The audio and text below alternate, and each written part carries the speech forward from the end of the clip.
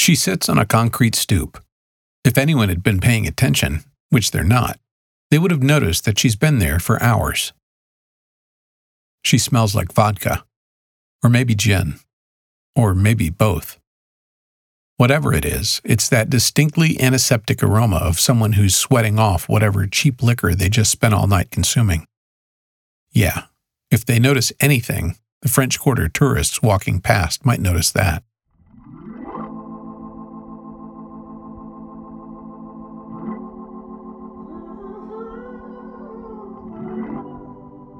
Her name is Yvonne, and one day, she will become more than she appears. Yvonne Shad will become the protagonist in a modern-day morality play. From Send Relief, this is Stories of Hope, episode number 100, Becoming Yvonne, a modern-day morality play.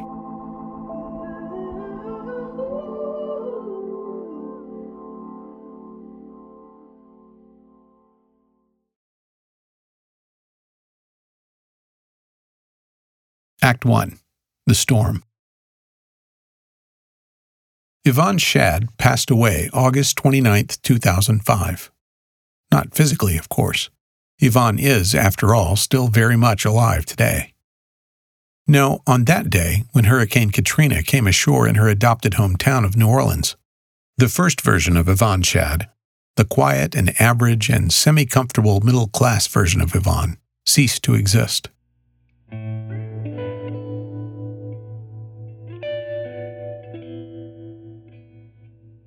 This is what happened when Yvonne met Katrina.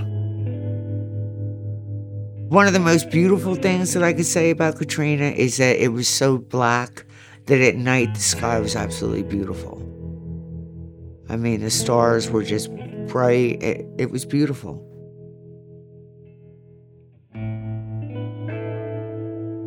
But watching people rob, hearing people say, "I can't swim," that was like a tragedy to me. And I lost everything, but I mean, I was only living here for 5 years. So how could I be upset about 5 years worth of stuff when people lost literally everything? Katrina showed me the inhumanity that surrounds us. And it took me to the streets.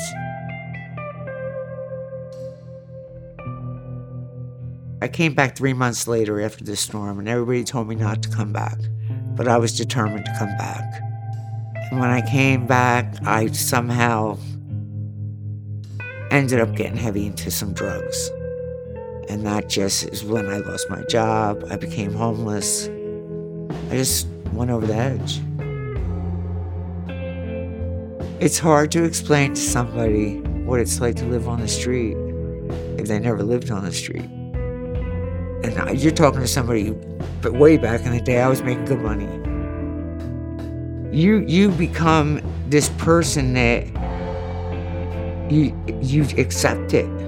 Like, this is just the way that it is. The only thing that existed for me was, where are we going to sleep tonight? Am I going to wake up with money in my pocket to get a drink? You were up at 4:30 in the morning and you walked them streets all day till at night. And you didn't sit, because if you sit, you go to jail. So you had to constantly be moving. It's a totally different world.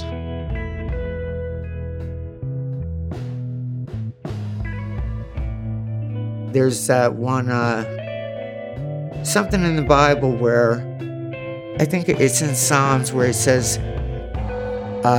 you brought me down to the pits with those that are dead, but you put breath back in me. I can literally say I was dying, but I didn't see it. Who would have ever thought that I'd still be here?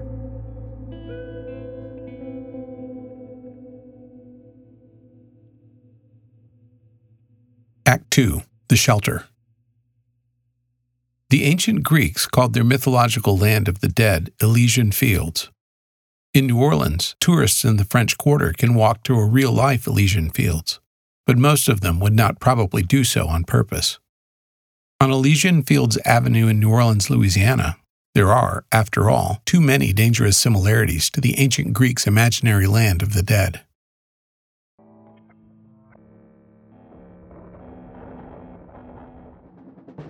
And yet, one day 15 years ago, Yvonne Shad, homeless and smelling of alcohol, walked to 813 Elysian Fields Avenue. That was, and still is, the address of the Baptist Friendship House. This place saved my life. It really did. This guy who I was with out on the street, he brought me here so I could take a shower and get some clothes. And they were just there was just something about them, so open, and no matter what you said to them, it didn't faze them. They still cared, even though you would tell them some crazy stuff. So I started coming to Bible study, and we would come for all the events, and I started doing GED here. Of course, I was drinking then, so then they hung up a sign that said, anybody taking GED cannot have alcohol, and I was like, you put that sign up for me. And I'd come here days where you weren't even supposed to come here, and I'd still come here and ring the bell, and they'd let me come in, me and Ike, and we'd sit in a little hallway down there and talk. You hang around the right people, the right thing happens, They loved me no matter what. I mean, it took some time, but they showed me that, there is a God and He loves you. And that's just amazing right there. Everything that I've done and did, God forgives me. And, that's something that's really hard for me because I wasn't really raised with a religion. I had a hard time growing up because I couldn't understand why everybody went to church and all that. So I had no understanding of it. But it doesn't matter where you're at. God can reach you anywhere.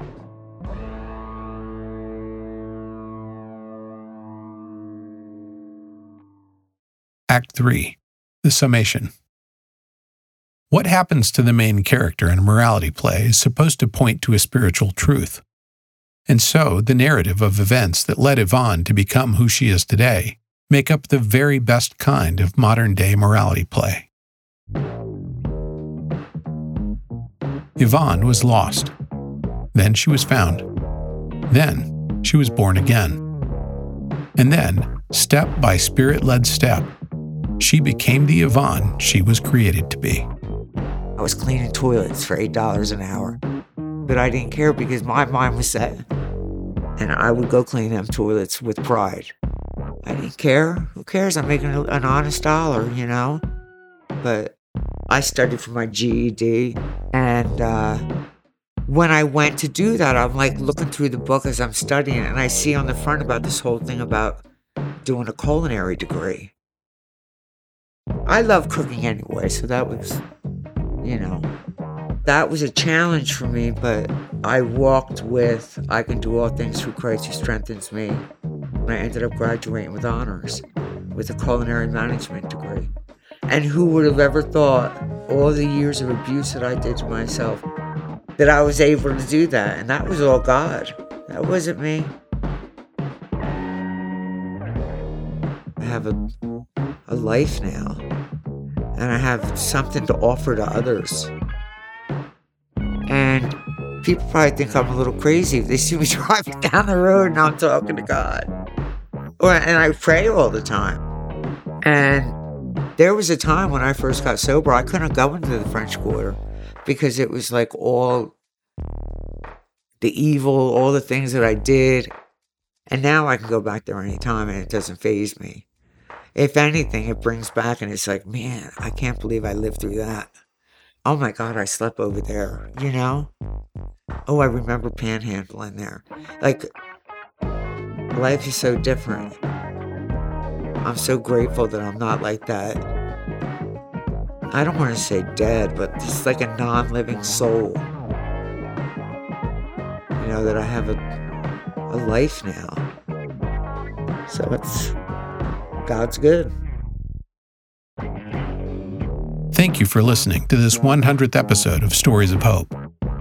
For 4 years, we've told you stories about some of the most wonderful people on earth. People who are meeting the physical needs of others, and as they do so, they're seeing God change lives. This is our final episode. You'll still be able to share and listen to all 100 episodes of Stories of Hope. To access our library, search for Stories of Hope on Spotify or Apple Podcasts. Your gifts to the Annie Armstrong Easter offering helped Yvonne and so many other people like her find a new life in Christ. To find out how, go to anniearmstrong.com. And to find out how you and your church can help meet physical needs and see God change lives all around the world, visit us at sendrelief.org. Thank you for listening to Stories of Hope.